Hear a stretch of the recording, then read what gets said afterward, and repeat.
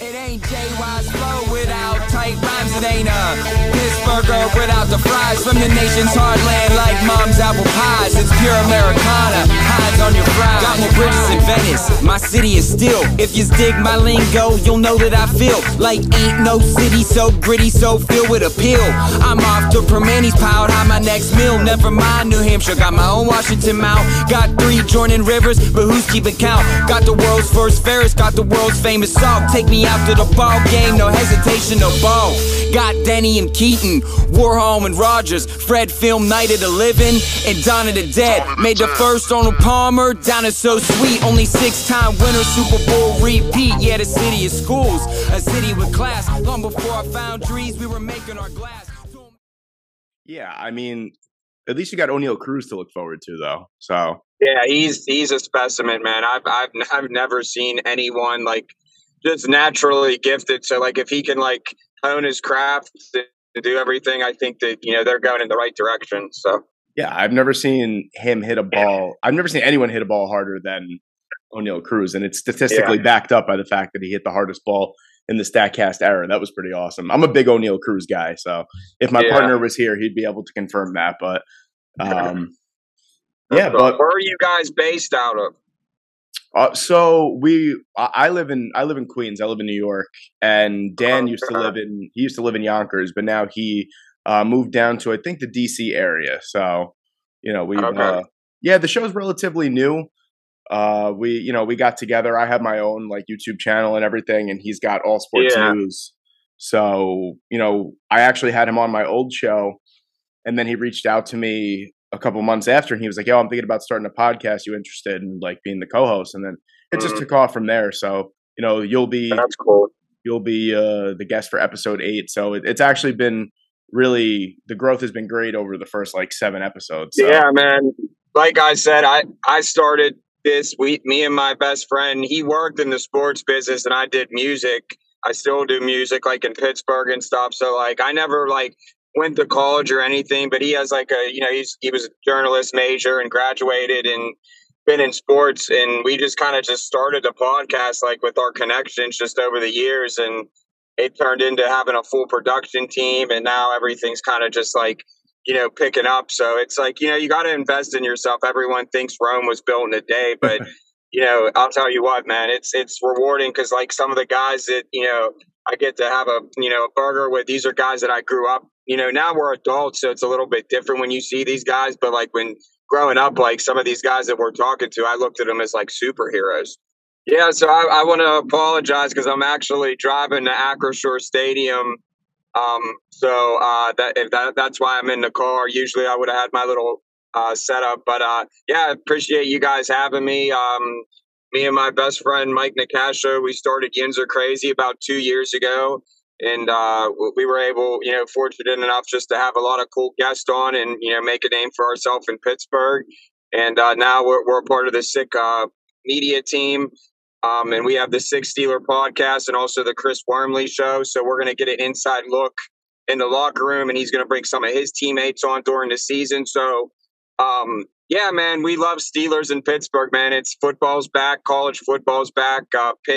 University of Pittsburgh starts off Thursday night in the backyard brawl. I love a good college rivalry. It's a different time, man. Life after Ben, like a lot of people, Pittsburgh is a very blue collar town. People pretty much just go to work, watch football, and get rest when they can. Like it's just like a nonstop, which I'm sure being a New Yorker is like the same, the city that never sleeps. Pittsburgh's kind of the same way. I don't want to say it never sleeps, but they're always, up doing stuff. And I think that's the mentality of the football team. Obviously this is a big preseason game that I'm heading to now because the Lions offensive line, running back Swift, I mean, yeah, we tied them last year, but honestly, this is going to be a true test, and I think that the starters, this will get, they got to make the 53-man roster cuts. I'm anxious to see how Devin Bush performs because linebacker Mark Robinson has really looked sharp this whole preseason. But yeah, man, it's going to be everyone can speculate. Kenny Pickett's been playing great. I think Mason Rudolph's probably going to get traded. I think he deserves to get traded. He's a solid backup quarterback, but he had his shot to really prove himself. Sure, he's a great guy. But I mean, it's time now. Kenny kind of reminds me of like when Duck Hodges kind of came and people just rallied around him. But it's easy to rally around the guy who brought an ACC championship last year to University of Pittsburgh. Pittsburgh, man, it's nuts. I don't know about like New York. I know that that I don't know if you're a Jets fan or a Giants fan. I think Giants are New Jersey, right? I mean, they're both technically New Jersey, but the real New York team is the Buffalo Bills. Actually, it's the only team. Okay. Yeah, I can respect that. Bills Mafia, man, they have a really good fan base. You gave us our guy Levi Wallace who came over. Mm-hmm. So I'm really excited. I think that like the biggest thing with Pittsburgh, I really don't want to say too much because I'm one of those people who I just show me it on the field. Like everyone's a so-called expert. Everyone, studies and does what they do. And you got to respect that. But at the end of the day, like the Steelers could go into week one and flop flat on their face, or they can go in and beat the Bengals 41-7. I mean, it's really about, what clicks. Realistically, I think that the offensive line is the biggest problem. It's people don't understand. It's easy on the outside looking in to critique something, but that's the most important position in football.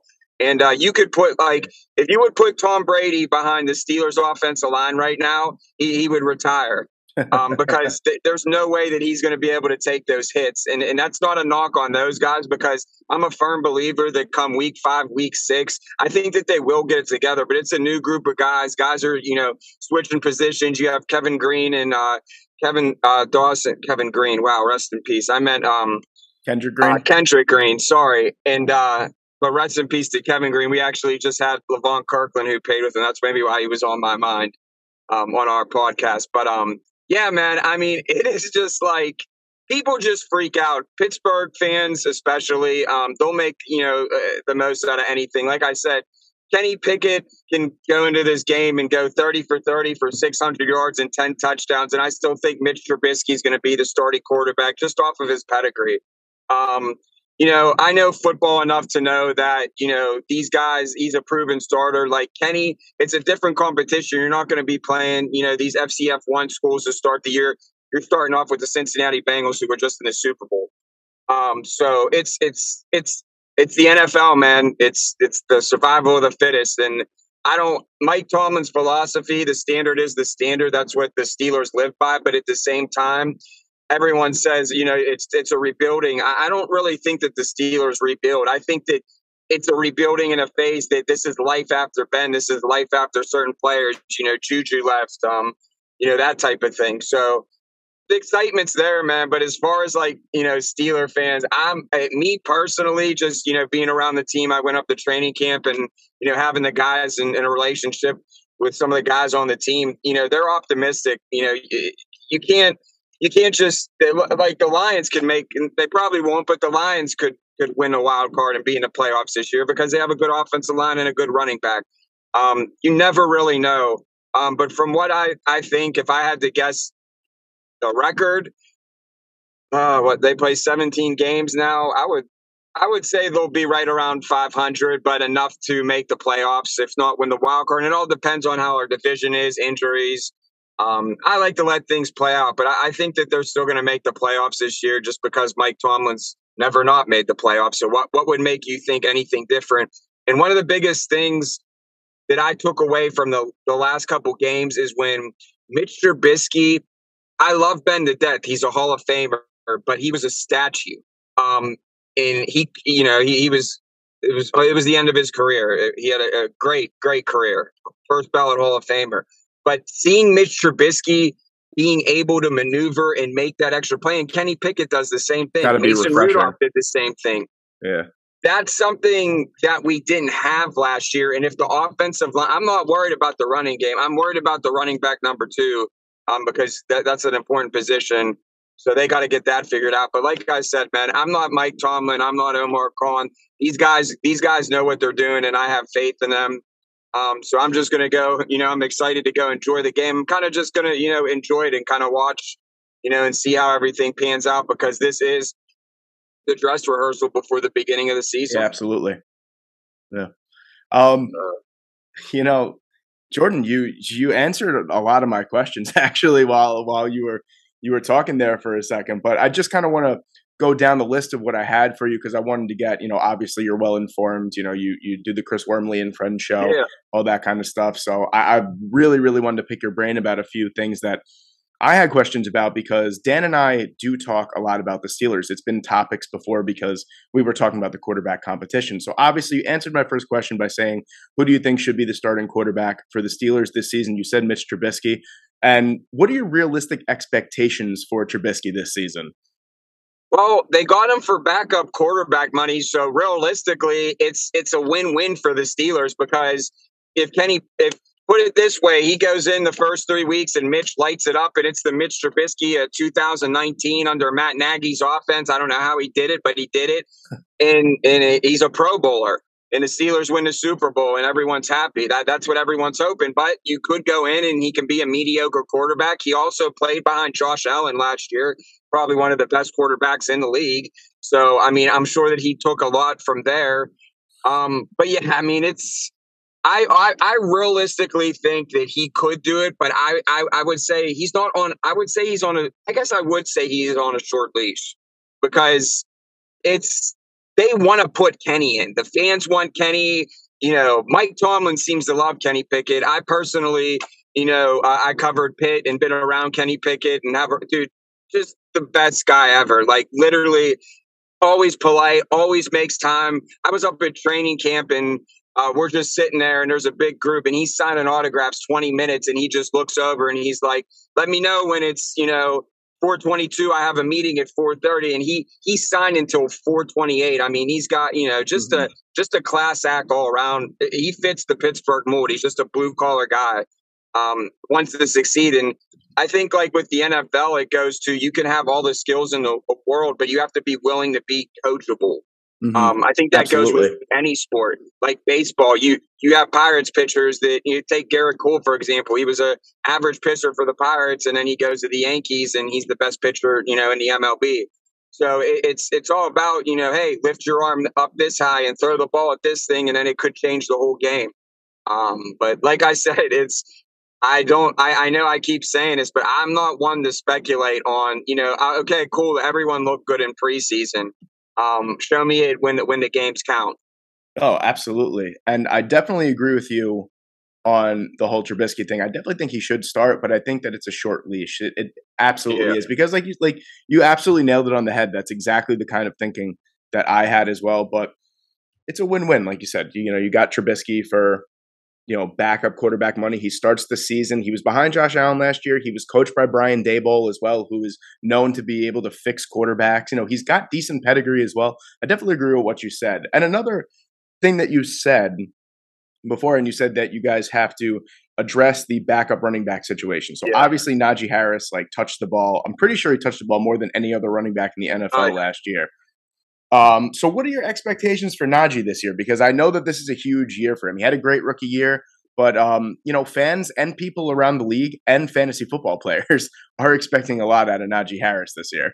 I mean, he's it's fundamental football, man. You got to establish a running game because it's only going to help the passing game. And we're getting back to the old Steelers of the 90s, ground and pound. He's willing to take that 35, to 30 carries a game. But live person that should bring in third down, goal line. If he's tired, he needs a breather. I mean, you need that, and we don't have that. Benny Snell football. I mean, good. I'll give him. He's a good special teams player, but as a running back, you need that run. I watched him in camp. The dude was just phenomenal. Like the whole practice, just everything. And seeing him in the preseason, I was real high on Mateo Durant, but he got cut because I watched him because he's from the ACC, so I watched him a lot of football on him. But yeah, man, I mean, I think Jaylen Warren, Anthony McFarland to me is just kind of it is what it is with him. But he shows spurts too. Like I said, it's all about really, what do you think you can do? But if I had to pick, I would say Jaylen Warren just because Benny Snell had, even if they keep him on special teams, cool. But as far as running back too, I just don't see it with him because he just runs up, the yard, another Benny Snell football, another 1 yard run up the middle. It's nothing, too flashy or anything. Jaylen Warren, I mean, that dude's bouncing. He's extending the plays, and that's what you want, especially with the running back too. So hopefully they can. I think that today's game will really solidify that, and hopefully the line will step up. The Detroit Lions, their offensive line is supposedly, from what I read, one of the best in the NFL. Yeah, it definitely is. So I mean, they got that fired coach, and I honestly always feel bad for Detroit because I've been watching them on Thanksgiving for all these years, and they just never been relevant. I was a big Barry Sanders guy growing up and everything, and just watching them on every Thanksgiving. But yeah, I mean, it's cool, man. The good thing about today is that we can't tie them, because I don't think you can tie into preseason. Last time I watched the Steelers Lions game, it was a tie of the Mason Rudolph game. We should have won it, but it is what it is. It's just ugly seeing an extra one next to your record, I think. Oh, absolutely. And I think the players would agree with that too, because me and Mike did the Wormley show live the week after that tie, and everyone was like, we were taking fan questions, and they're like, yeah, so what was it like tying? He was like, I mean, it's no one. That's like kissing your sister, man. It's tying. So, but yeah, man, I mean, Steelers football, it's exciting. And like I said, even if they miss the playoffs, which I don't think they will this year, they're going to have some bumps. If you remember last season, we lost, 3 or 4 games straight. It's a long season. They're professionals. They'll get it together. If there's one team and one franchise that is the standard, it is the Pittsburgh Steelers. And, the Dallas Cowboys can be America's team. We're the world's team, because Pittsburgh, the fans are just nuts, man. It's a really beautiful thing. Like I went to the first preseason game, and here in Canton, those chants, like when Kenny Pickett came in, and just the first time of just having Steelers football on the field, man, it was just there's nothing like it. I mean, you can go other places, and I'm sure it's similar, like Lambeau Field and football towns, but something about Pittsburgh it's just a really nothing that I will say will do it justice. Put it that way. No, I definitely think you're right about that, because my friend is a big Steelers fan. So every time that the Steelers play at MetLife against the Jets, we always go. And the Steelers, I've said it for years, are the most well-traveled fans in the NFL. So, they literally are everywhere. So I definitely agree with you with that, where I think they are the world's team. When it comes to football, I definitely think that they are considered the world's team. One of the questions I had is, I'm a huge college football fan, and one of my favorite players in college football the last couple of years was George Pickens. Now, I think it was shocking that George Pickens even fell to the Pittsburgh Steelers. I think he fell in a perfect situation for the most part. What are your, I don't want to say expectations, what do you think George Pickens will do in his rookie year? How do you think adding him will maybe affect the passing game? Like, do you think he'll take targets away from Deontay Johnson, Chase Claypool? What kind of role do you think George Pickens will play this year? I mean, I think just from seeing him in person at practice, and I think that, and people call me crazy, and I think that he could win Rookie of the Year. I literally, I've actually never seen and I think that, so the reason I followed him is because my uncle is a Georgia Bulldogs fan, has season tickets every time we go down to it, like that the whole shebang. So when we drafted him, I think that people were hesitant because of the ACL injury. I think that that's why he wasn't drafted. Like, everyone's like, oh, this receiver was the best. I'm like, he literally got the best receiver in the draft, like, hands down. Like, I was shocked when he fell too, because I'm like, okay, an ACL injury, but for a receiver, he should be able to, rehabilitate that pretty fast. And people, I mean, I think as far as like defense, because you have to backpedal more and play more, on your feet per se.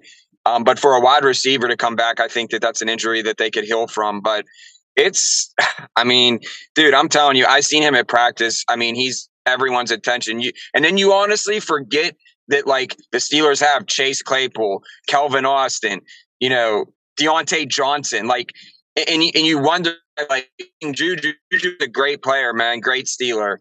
But losing him really wasn't like that, like, for the talent that they have. It's just, so I say, I'm not being a homer or anything. I mean, I think he could have 1,000 yards and 10 touchdowns and be up for, if not win Rookie of the Year. I think that he'll be in the name, for it, as long as the offensive line holds up for us. But yeah, I mean, dude reminds me of AB, like rookie AB, like I get like AB vibes, which AB is crazy, but he was one of the all-time, if not the all-time greatest Steelers receiver, and it was amazing. It was amazing to watch it. I mean, the Killer Bees, even we should have won multiple Super Bowls with them, but unfortunately, egos and whatever got in the way, and it wasn't Pittsburgh Steelers football, so it wasn't meant to be. But yeah, man, it was as far as like a fan watching, a fan of just football in general. I mean, that era of Steelers, I mean, it was insane, dude. It was people like our team, like they had an all-pro team basically on offense. Oh, absolutely. Yeah, you think if everyone even forgets about how good their offensive line was. I mean, David DeCastro was a multiple-time All-Pro guard as well. That they just had a fantastic offensive line to go with the All-Pros all over the field. I definitely agree with you when it comes to Pickens. I've said it in past episodes and even in YouTube videos that I think that George Pickens has a almost, I don't want to say a lock, but he can get 1,000 yards and close to 10 touchdowns for sure. I feel like he's that guy that he took it personal. He took it real personal when he was drafted in the second round. I think he's going to play with that chip on his shoulder. And he was – it's crazy because he wasn't one of the fastest wide receivers in the class, but he still ran like a 4.43, which is fast. And not only that, he was probably the smoothest route runner in the draft as well. So I think he's definitely going to play with a chip on his shoulder. I think he's going to do really, really good things for Pittsburgh. And – one of the last questions I had for you was, I mean, kind of just like a fanfare question. I mean, TJ Watt just lights up the NFL every single game, every single year. Almost broke the sack record last year, and he played in 15 games last year, right? He played in 15 games last year. So if he could play in a full 17-game season, do you think that he breaks the sack record? Oh, I mean, easily. Like I laugh like on Twitter when I like see like him and Myles Garrett being even in the same sentence. Like, it's just like, and I'm not being like the stats where people will be like, you're just a Steeler fan. I'm like, okay, Myles Garrett's good. He's not TJ Watt. I'll be honest with you, and I might get a lot of slack for this, but Aaron Donald isn't TJ Watt. Like, if there was an overall, like, it's two different positions, though. Yeah, I understand that, but I'm saying, like, overall, like, that's what I mean. I get mad when people say that Cam Hayward isn't in the same sentence as Aaron Donald. I mean, it's just like, I don't know, man. The Steelers from the media don't get a lot of love. That's what I was getting at. But I mean, as far as like, but the Myles Garrett, like when I see that graphic, I'm kind of just like, is this real? Like, it's like, I mean, I mean, he was injured last year and still got like, everything, all the accolades. And it was funny because I was at the game when Chris Wormley had the 3 sacks on, I don't even think Lamar was playing. I think it was Tyler Huntley or whoever it was, but I think it was Lamar. He got 3.5 sacks and they gave the other half a sack to TJ. So like every time like we talk on our show, we always tease him and be like, yeah, TJ still owes you that half a sack for the sack record. And it was just a little ongoing joke. But yeah, man, I mean, we're excited this year. We have a lot of good stuff like the Sick podcast. We just talked to Adam Rank of NFL Network, and we have a bunch of, just awesome things. So make sure you follow us, the Sick podcast. And then we still have Yins Are Crazy. We're putting out original stories.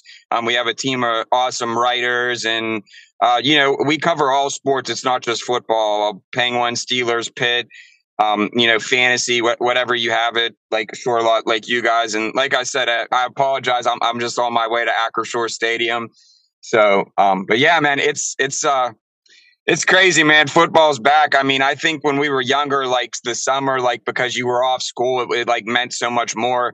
Now it's like we're adults and it's just like work, we're all old, which I'm fine with. Yeah, but everything's good. It's just I don't want Steeler fans to get too worried. Like I said, overall, TJ Watt's the best on the defensive side at any position. I'm just saying that right now.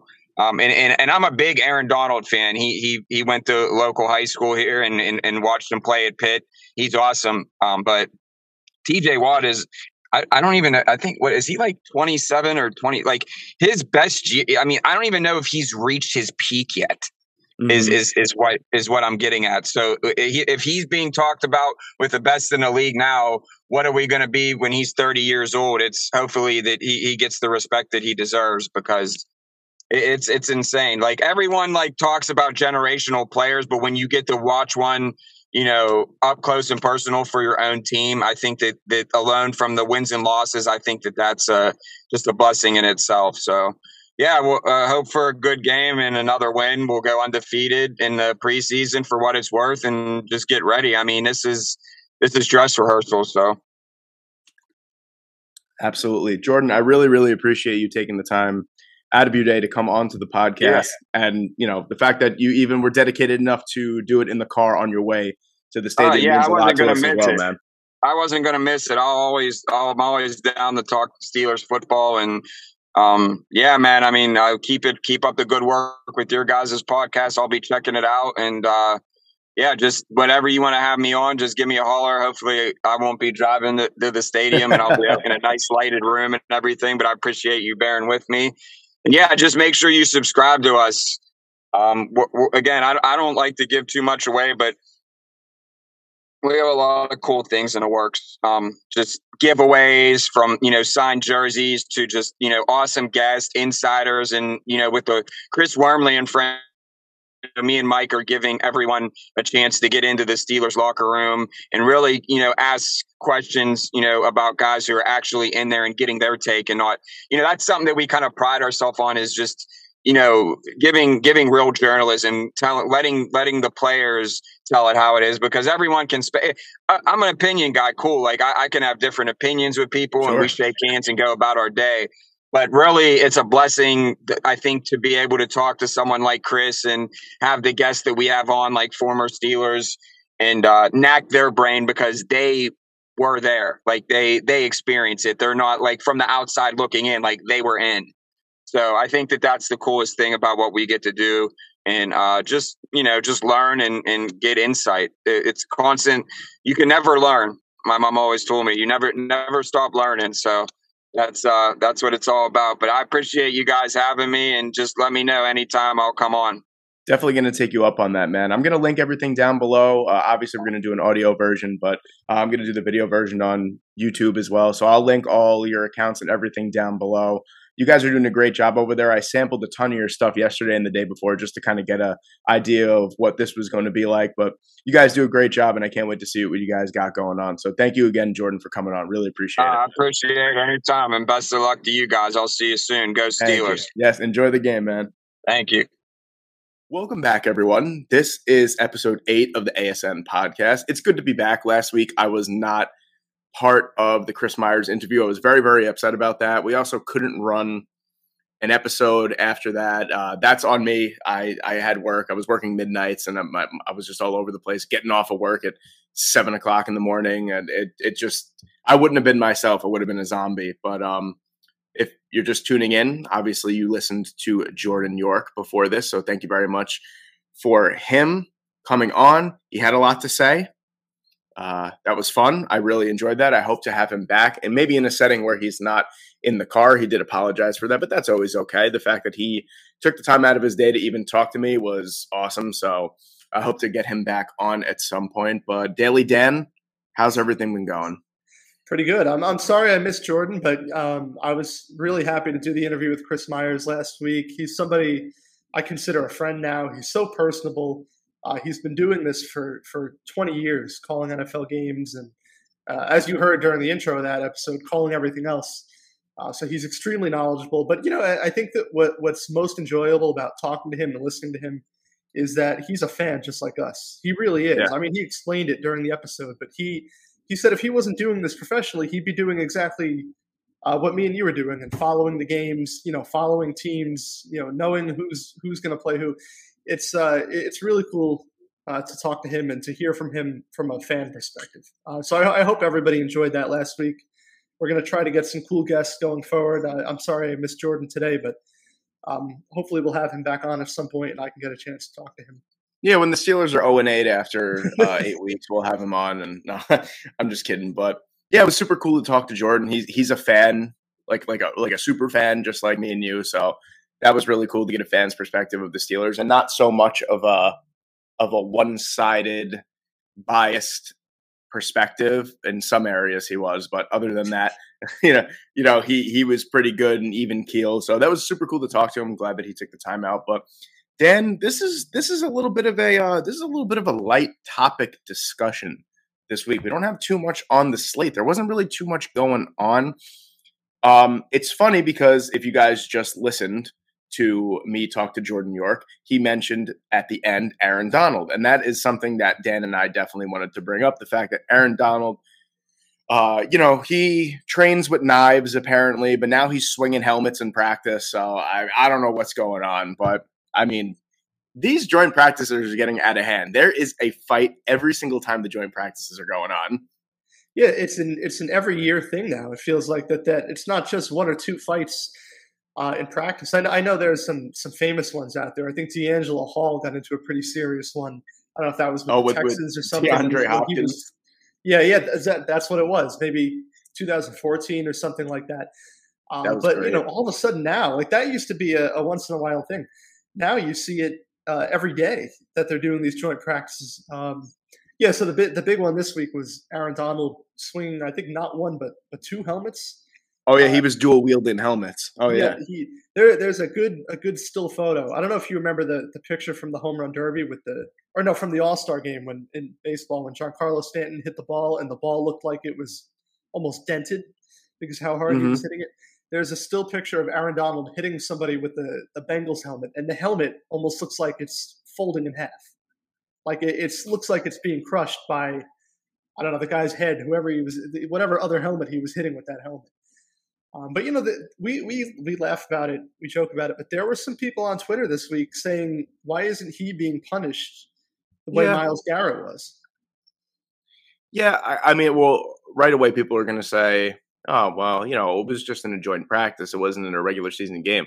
But, I mean, that doesn't really matter to me. I think there should be at least a fine, at least like a hefty fine, if you're going to start swinging helmets, because you're really, really endangering people around you. Like, that was I just always think back to I remember watching that live and being like, what the actual fuck is going on when Myles Garrett hit Mason Rudolph in the head with the helmet. Thank God he didn't hit him with the crown, or he probably would have killed him. It would have been a different discussion now.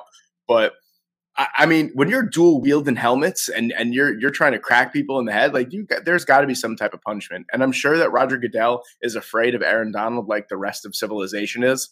But you got to do something. That's not okay. And I know I probably sound like an old fart saying something like that, but you're one of the faces of the league. You can't be doing things like that. You just can't be doing that, mate. You just can't be doing that. I mean, well, apparently the NFL doesn't police these practices. So that was like the counter argument is that like, look, the NFL does not handle discipline for practices, even joint practices. They don't handle discipline at all anyway. Well, but that's the thing is I think that the counter argument to that is like, you're the NFL. You could do whatever you want. If you want to start today handing out punishments for infractions during these practices, like who's gonna say no? You're allowed to start that whenever you want. Maybe the Players Association can fight it if they want, if you want to go down that road. But if you're the NFL, I think you can hand out whatever you want under the personal conduct policy. And look, the difference, like I should have mentioned this before, the difference, of course, is Myles Garrett hit Mason Rudolph with his own helmet, which means he hit his head. He hit his bare head. Yeah. Like that's the problem. There's a reason why these guys wear helmets. You're not supposed to be hitting the bare head with a helmet.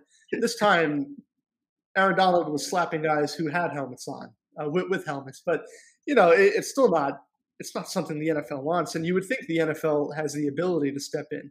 And like you said, they're probably afraid of Aaron Donald. And we all are. I think what the Rams said is that they're going to handle it internally and it's not going to be disclosed. And if you're the Rams, you got to be afraid of Aaron Donald too. This guy almost retired in February. Yeah. I mean, I don't want to do anything to upset him. I know he got paid and he's happy with that. But sorry, if I'm the Rams and you leave it up to me to discipline him, I'm not doing anything. Not doing it. Nope. Win me another Super Bowl. Not disciplining him. Yeah, absolutely. But no, that's a good point that you bring up, because I mean, obviously, if you think about it, like, I don't think Aaron Donald, in the grand scheme of things, I don't think he's going to turn around and be like, well, you know what, I could retire right now if you want to discipline me. I don't think he's going to do that. But you're definitely right about like the Rams are I don't want to say on thin ice, but they're treading lightly when it comes to anything that involves Aaron Donald not sacking the opposing quarterback. Like they want to tread lightly, and I definitely agree with you on that. But I mean, the optics from that practice were just wild. And can I ask you a question, Dan? Who thought that a joint practice between the Cincinnati Bengals and the LA Rams, who were just in the Super Bowl against each other, and obviously one team has to win and one team has to lose, who thought that was going to be emotionally a good idea? But you know what? I mean, I feel like there's a lot of blame going on people for scheduling these joint practices. Why is there no blame for guys not being able to control themselves in practice? Like, you can, for the most part, Myles Garrett aside, these guys control themselves in games. Of course, like, games are emotional. Of course, a matchup between the two Super Bowl teams that just played is going to be a little emotional, or at least a little intense. But these are grown men. I understand they are emotional, but when they play each other in games, they're able to mostly control themselves. Myles Garrett aside, I know that practices are a week-long thing, and you're spending more time on the field with these guys, and you're going at it constantly. But why do we not blame the players for not being able to control themselves and control their behavior? If you put two college teams on a field for a week and have them go at each other in practice, I get it. Ohio State and Michigan probably can't do that. Not a good idea. But, you've got these two NFL teams. Aaron Donald is over 30 years old. You're telling me he's not able to control himself against some other grown men just practicing football for a week? It was probably like a fourth stringer, too. It probably wasn't even someone that had any relevance. It was probably some guy that's going to get cut and it's working fucking Burger King in 2 weeks, I don't think it's like, I know Richard Sherman tweeted something about it and talking about how, maybe these joint practices aren't a good idea. I just don't understand it. How can you not control yourself facing another team in a practice setting? It's not even a setting where things are on the line. Besides, some roster spots are on the line, but not for a guy like but Aaron Donald isn't on the roster bubble. No, I hope not. He's got no excuse. The year D'Angelo Hall and DeAndre Hopkins got into it, they had no excuse. They weren't on the roster bubble. Why are you not able to keep yourself in check? And if you're saying like, oh, well, I was instigated by the other guy, well, then why is the other guy not able to keep himself in check? The players at some point have to be blamed a little bit for this. It's not up to whoever's scheduling these. I think joint practices are very helpful. You get some, a lot of these guys aren't playing in the preseason, or at least playing very minimally. It allows somebody like Aaron Donald to get some one-on-one action with somebody who's not on his own team. I think there's some value to it. But now I don't understand the people who are like, oh, why are you scheduling these two teams? Control yourselves. Be an adult. Be able to play football against somebody else in a practice setting with nothing on the line, without having an outburst. No, I mean, yeah, you're right. You're definitely right about that. Yeah, I know we sound very old farty when we say things like that, but it's true. And like I said before, especially talking about Aaron Donald, you're one of the faces of the league. You are one of the most well-known players in the NFL. It's not optically and, from a business standpoint, it's not really a good look if you're if you're wielding helmets, on the practice field. I don't think it's a good look, but I mean, what are you going to do? Thank God that the joint practices are over. I think that the Falcons and the Jets had a fight too. And then it was like the Giants, whoever they were joint practicing with, they were fighting. I mean, it's just like every report comes out. I honestly think it's comical at this point that it's just like there's always a fight breaking out on a joint practice. I think it's funny, honestly. But, you mentioned before that these players have to keep themselves in check. And you said the word check. And someone this week got a very big check. This is the best transition we've ever had. The best. I have to Julio Rodriguez. the episode. Julio Rodriguez got like the biggest, weirdest check I've ever seen in my life. It's like very, very strange for baseball. Very strange. It's really not. I don't even know the full details, so like bear with me. But it's not something you see really. Really, all you have to know, I remember because I read all of Jeff Passan's tweets about this, and it is the most utterly ridiculously like strung out contract ever. So the base of the contract for the extension that he signed, it takes an effect from the moment that he signed it, actually. So it's the rest of this year, counts as 1 year. So it's really a 7-year deal. So it's an 8-year, $120 million deal. The Seattle Mariners have a club option to sign him after the 8 years for another 10 years and $350 million on top of that, based on the way that his MVP voting pans out. So, like, a lot of what he makes in the second half of this contract is based off of how well he performs in the MVP race. It's extremely strange. I don't know. What athlete do you know is willing to sign an 18-year, $470 million contract if you really, really want to get that? I gotta see what the average annual value of that is. That's something that I didn't do. I know, it sounds $470 million sounds like a lot, but 18 years is a long time. And you can't tell me, okay, I just did that math way wrong. Whoa. Hold on. Bear with me. 470, math is hard, divided by 18. So it's $26 million a year. Now, you mean to tell me, okay, so after the 8 years, he's going to be 28, 29 years old, just coming off of making $120 million. If they want to sign him for that 10-year, $35 million extension, if he's going on the route that we think that he is going in his career, do you really think in 8 years he's not going to be worth more than $35 million a season, especially with the way that contracts are going? So I can't see this deal panning out to the point where he's going to spend 18 years of his career in Seattle. I can't see that. Yeah, I mean, it's very tough to. I would say that these MVP finishes, even if he's a fantastic player, I'm looking at it here, and it says if Rodriguez earns 2 MVP awards by 2028 or finishes among the top 5 in voting 4 times by 2028, the deal would boost to $469.6 million. That's tough to get. That's where I see it as a little bit team friendly, because you could be a tremendous player and still not finish top 5 in MVP voting 4 times, and I guess that would be 6 years because he's not going to do it this year. All it takes is you could be a phenomenal player, and all it takes is one injury or two to not finish up there. I think that's extremely hard to reach, no matter what kind of player he is.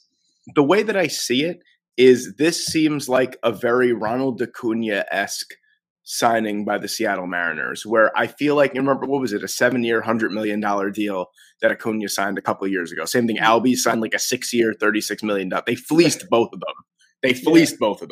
But this does not seem like an 18-year contract extension to me. This seems like an 8-year contract where the parameters of the 10-year, $350 million extension are so preposterous that Julio Rodriguez, unless he becomes a Mike Trout-like player, is not going to be able to reach those numbers. So really, we're looking at Julio Rodriguez hitting free agency around age 29.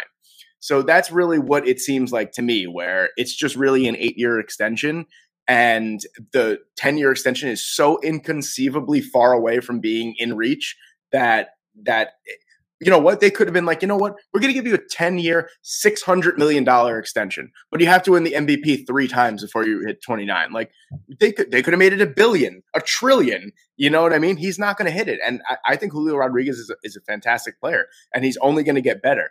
He is not going to finish in the top 5 MVP voting 4 times from now to 2029 or 2028, whatever it is. It's hard. It's very hard, like you just said. You essentially have to be Mike Trout to do that, because that's what he did. The other one is he can win. I mentioned it before. He can win 2 MVP awards before then. It's not going to happen. That Bryce Harper did it 6 years apart. He won 2 MVPs, and Mike Trout won. 3, 4?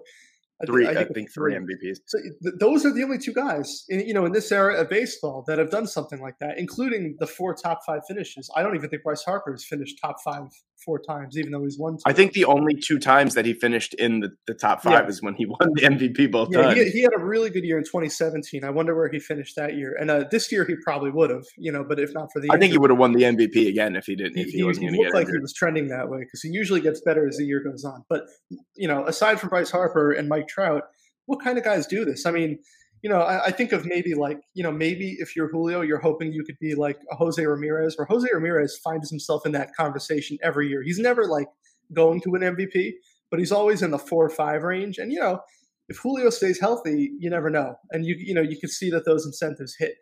But it's very hard, and you've got to avoid injury and all that. Not that it's a terrible thing for him. I mean, he's going to, like you said, worst case scenario, he ends up a free agent at 29. I mean, and if he becomes half of the player that we think he's going to become, he's in for a very lucrative contract, regardless of. So think about it. It's a can't miss for Julio Rodriguez because right now you're 21 years old. Let me see what the optics of that first extension are. So again, math is hard. Give me 1 second. So right now he's making $15 million a year until 29. Think about it like this. Aaron Judge, who just turned 30, hasn't even hit free agency yet. And the last 2 years he's made over $15 million? You know what I'm saying? He's 21. A lot through arbitration. Making over $15 million. And then he's going to hit free agency at 29, which is still basically in your prime. I feel like your physical prime for baseball is anywhere between like 27 and like 33. I feel like once you get past like 33, you start to go. So like he's in his prime. He's going to make a lot of money. And the best part is if it's a 5-year contract worth, I don't know, what are contracts going to be by then? It'll probably $50 million a year. So, $250 million he'll get. I think it's a can't lose either way because whether I think if he's trending in the right direction and he does earn that extension, he'll still be making $35 million a year, which is a $20 million upgrade on what he's making now. But then again, what are contracts going to look like in 2029? Who knows? Maybe it'll be $70 million a year by then. So yeah, I think it's a can't lose either way. If he becomes the player that we think he's going to, he could earn 35. And maybe they don't pick it up. Maybe the Seattle Mariners are so god awful by then that they're like, we can't afford to pay this guy $35 million. I think it's a brilliant piece of business on both ends. Honestly, I know it's confusing if you really, really read the details of the contract, but as a 21-year-old to get paid $15 million for here until you're 29, that's a nice little safety nest, whatever. And then you don't have to pay basically your biggest star that's not named Logan Gilbert or George Kirby, not that much money. That's like an average player salary. I feel like $15 million is what DJ LeMahieu is making, Right. And the difference here is Julio would be making close to nothing for the next 2 or 3 years. I think it's 2 years because he started this season on the roster. So he would have been a free agent after 2027 because he's playing this full season. But through 2024, he probably would have been making close to nothing. So that's the trade-off. So right away, you get a huge upgrade right away. Yeah, he's gaining about if he's making $30 million the next 2 years, 2023 and 2024, that's about $28 million more than he would have made. I remember when Pete Alonso won the Home Run Derby the first time. People were talking about how that was the $1 million he won was more than his salary because rookies don't make, not rookies, but players on their rookie contracts don't make any kind of money really until they hit arbitration in what is often year 4. So that's the trade-off. Is even though it's $15 million a year, he would have been making virtually nothing in these 2 years. But I got to say, I'm reading through this Jeff Passan Twitter thread, and I'm still confused. I mean, he leads off with that the deal could be 8, 13, 16, or 18 years. You don't see this in baseball. You see options, right? You see player options, you see mutual options, you see team options, you see incentives.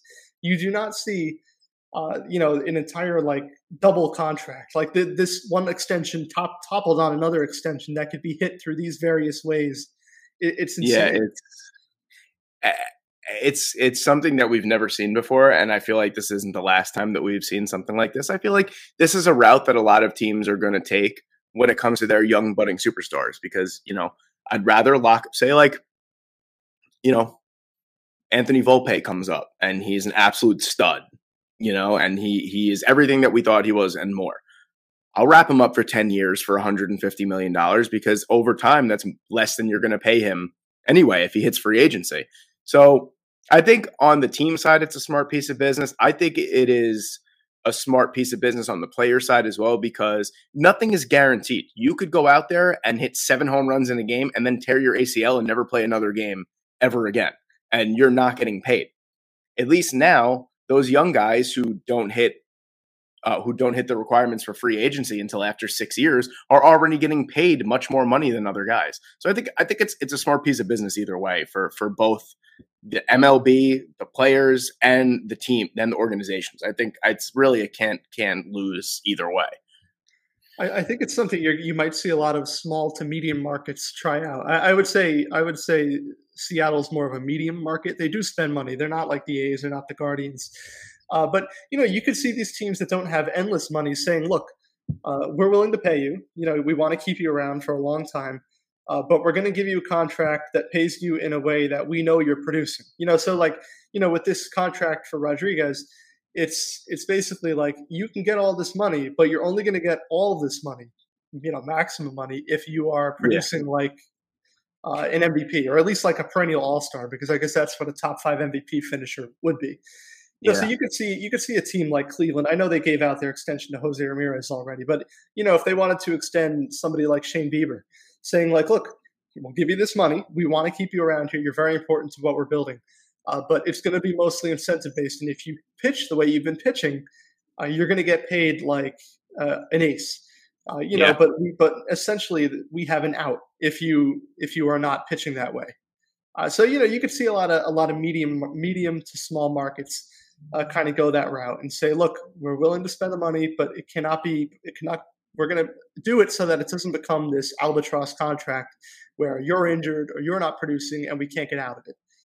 Speaking of a young budding superstar, we unfortunately won't get to see a young budding superstar on the hardwood this year. And Chet Holmgren. Yeah, Chet, I mean, it's very unfortunate. And for some reason, it's something you see happen a lot in the NBA now with Blake Griffin missed his entire rookie year. Yeah, Joel Embiid. Embiid missed two seasons. And Ben Simmons, of course, he broke his foot. He broke his foot, right? But we didn't get a chance to see him. And then he did make an instant impact as soon as he came in. His real rookie year, obviously, he won that Rookie of the Year award very infamously when a lot of people didn't think he should have. And we may see that scenario with Chet Holmgren in 2023-24, that he could be a Rookie of the Year without having played the first year after he was drafted. I'm going to say something right now. And anyone who's a huge NBA fan, feel free to prove me wrong, Dan, whatever you want to say. He just screams. I said this to someone that I work with, and he's like, "How are you going to say that already?" He just screams like a bust to me. Like, I look at him, and I'm like, he looks like a worse Kristaps Porzingis to me. Like, especially frame-wise. I know that, he could score at will for the most part, but he's 7'1", 142 pounds. Like, he's just going to get bodied all the time. And I feel like injuries are going to be a real problem for him because I feel like he's too big for his weight. He looks like one of those guys that just like can't put on weight to fill out that frame. I feel like he's going to be very brittle throughout his career. And this is obviously the start of something that I hope doesn't become a trend. But, you look at him and you look at his body type, it seems like something that's going to be a common trend with Chet Holmgren. Yeah, I think injuries were always the concern. People have been talking about this ever since he set foot on the floor at Gonzaga, that his frame just might not allow for him to have, to reach his full potential in the NBA. Obviously, we've seen that with Porzingis. I'm not sure there's been a year besides maybe his rookie year where he wasn't hurt in a significant way, too. And, Chet Holmgren is even thinner than Porzingis. He looks more lanky and more fragile, even than Porzingis looked as a rookie. So there's always that concern. I have to say, watching him play in college, he didn't look like a number one pick, and obviously he didn't become a number one pick either. He looked like he had a lot of work to do.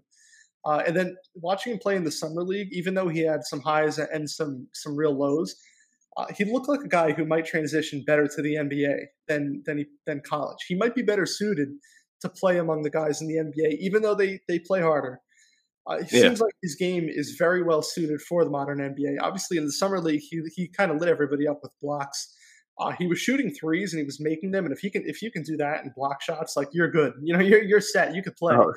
Oh yeah. Well, I mean, but doesn't that eerily sound like the archetype that we just saw with Kristaps Porzingis, where he could shoot from the outside and he could block shots?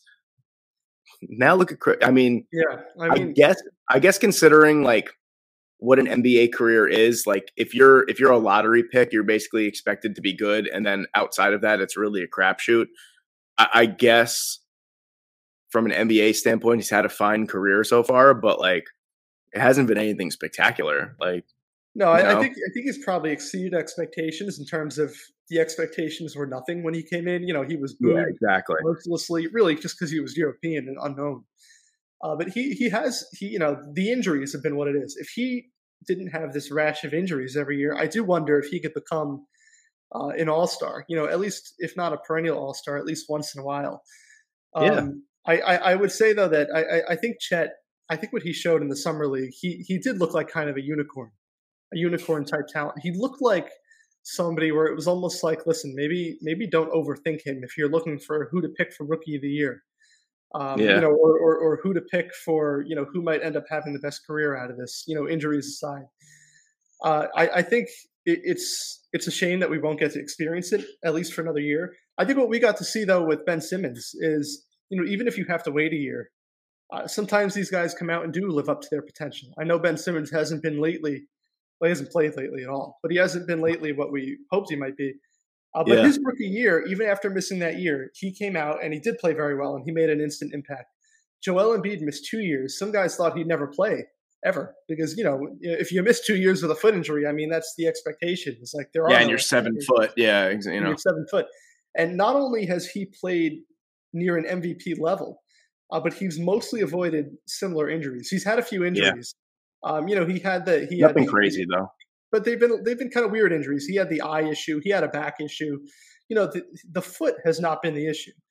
So hopefully, Chet comes back, and if the foot isn't an issue, he can play 65 or 70 games a year. May have to deal with some issues, here and there with his back or his legs.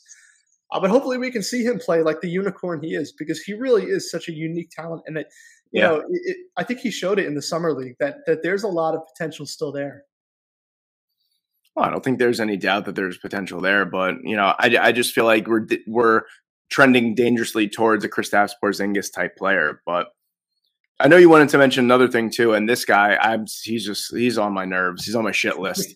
I just want to not hear about Kevin Durant anymore. I mean, the fact that I guess it's squashed until the point where from next week we hear that he wants out again. I mean, as of right now, he's staying, but I feel like we've heard this once or twice before that he's staying. But I mean, just make up your mind, dude. And just come out and say that you're the father of Lana Rhodes' child too. I mean, let's just do that. I mean, come on. We all know it's you, dude. Come on. Yeah, this is the NBA's version of the Tom Brady thing that happened in the NFL. Tom Brady's annoying for everybody except for like super Tom Brady fans like me and you. And then all of a sudden he's out, and then he's like, all right, guys, I'm back in. And that's exactly what's going on with Kevin Durant. The first day it's I'm out, and he didn't say it publicly, but it was very clear that he wanted out. And then the Nets were already looking for trades. They were already talking to teams. And all of a sudden it's, I'm back in, all because the Rudy Gobert trade threw off the Nets' chances of getting, what they consider to be fair value. The difference is we haven't heard a thing from Kevin Durant about his status with the Nets. I believe it. I believe he's coming back because the Nets put out a statement. It's not a report. But we haven't heard anything from Durant that's like, hey guys, I'm back in. I want to win a championship with the Nets. Yeah. No, it seems very reluctant. Which kind of leads me to believe this situation is not over. It's not over. It's definitely not over. And, Joe Tsai and Sean Marks being strong personalities that they are, it's only going to get worse. I mean, it's just a clashing of alpha personalities between the three of them. Obviously, two are on one side, and then it's KD. But everyone forgets about the X factor in this, and that's Kyrie Irving. Yeah. So, and to be honest, we still don't know if Kyrie Irving is he the reason he wanted out? Because that happened like 2 days after Kyrie Irving said that he was in. All of a sudden, Kevin Durant wants out. He's like, I'm out. Like, does he not want to play with Kyrie? Does he, is part of his return going to be, is there a quiet request that they work to trade Kyrie? We have no idea what even the reason is for him wanting to be out, other than I don't want to be here anymore. Yeah, it's something that needs to be monitored over the next, because I feel like the past 3 weeks or a month or 2 months, every once in a while we've heard something about this. So like you said, I feel like this isn't over. It's good to touch on it because I feel like this is not it ended too quickly for me for me not to be worried. How do you go to the owner and say, listen, and this is not what he said. This is a report, but it was basically confirmed because Joe Tsai put out a statement, essentially confirming it a few hours later. He went to Joe Tsai and said, look, it's either trade me or get rid of Sean Marks and Steve Nash. How do you go back to the team? How do you play for a coach that it's very clear you went to the owner and said, fire him if you want to keep me, and all of a sudden you're back playing for him? It's just. I think we could agree. I think that we could agree that Steve Nash was a better player than he is coach, though. Listen, Steve Nash, I'd love to see him get a shot with a young team that he can develop with. Yeah, but it's not happening. So listen, a year from now, is Steve Nash going to be their coach? I don't think so. I just don't see how you make this work. Kevin Durant might not be on the team either a year from now, but I don't see how you go back and play for a coach that you very clearly said you want fired. It's not going to work. Yeah. The last thing I'm going to say on this is I remember when the Nets basically traded their entire future for Jason Terry, Paul Pierce, and Kevin Garnett, and I thought there's no way that they could ever make this decision again and not come away with a championship. And now they've had Kyrie Irving, Kevin Durant, James Harden, and now Ben Simmons on the same team. And I still feel like when it's all said and done, they'll all have nothing to show for it. And I think they hear you though when the reason why they didn't trade Kevin Durant is because they wanted 5 or 6 first-round picks. They were looking to get what they gave up for. Absolutely, it's a different front office, but they were looking to get what they once gave up for Garnett and for Paul Pierce and Jason Terry. Absolutely. They want that kind of haul that helped turn the Celtics into what they are today. You're not going to get them. And when they didn't get it, they were stuck. And so, there are worse problems than being stuck with Kevin Durant. But right now they are stuck. And I don't think this situation is going to end happily. No. Ladies and gentlemen, DT5000. That's going to be your new nickname from now on. That's your email, right? I'm not crazy, right? No, it's DJT5900. All right. Well, I'm going to go with DT5000. My date of birth, if anybody's looking me up. All right. We're going to dox you right now. But I'm going to go with DT5000 as your new and Daily Dan and DT5000 are your new nicknames for me. But I like them. DT5000, man. This was good to be back. It was definitely good to be back. We're going to get eventually a nice long episode. I just feel like there's been a lull. That's why we've kind of been putting the guest episodes together with the podcast, because we don't want to give you a 38-minute podcast episode. We want to give you more than that. But right now in the world of sports, there's not really too much going on. But the NFL is starting very soon, so we have a couple of things planned that we're really, really excited about. So obviously the episodes will be longer. It'll be more in-depth. So we're really excited about that. But DT5000, this has been a great episode. And take it away. It's good to have you back. And yeah, we're working every week to get some cool guests for you guys. We've got nothing but time. We've got an episode every week, and we're looking forward to introducing some new people to you, bringing some people back. I wish I was able to talk to Jordan today, but I expect at some point we'll have him back on. It's been, what are we, 8 episodes in now? Right? Yeah. Do I have that right? 8 episodes in. So that's about 2 months. We're very happy with the feedback we've gotten. Everybody was very happy to hear Chris Myers' interview last week. If you haven't listened to it yet, please check it out. He's great to talk to. We also plan to have him back on. But we're moving right along, and we're looking forward to football coming up soon. I know you are. Oh yeah. Oh yeah. I can't wait to watch the Jets go for 4-13. Joe Flacco revenge game week 1 though. Yeah, the one win, and then they'll go 3-13 the rest of the year. But speaking on behalf of DT5000 and myself, thank you guys so much. I love that. I love that nickname already. Thank you guys so much for listening. Have a great week, and we will see you again next week. Thank you.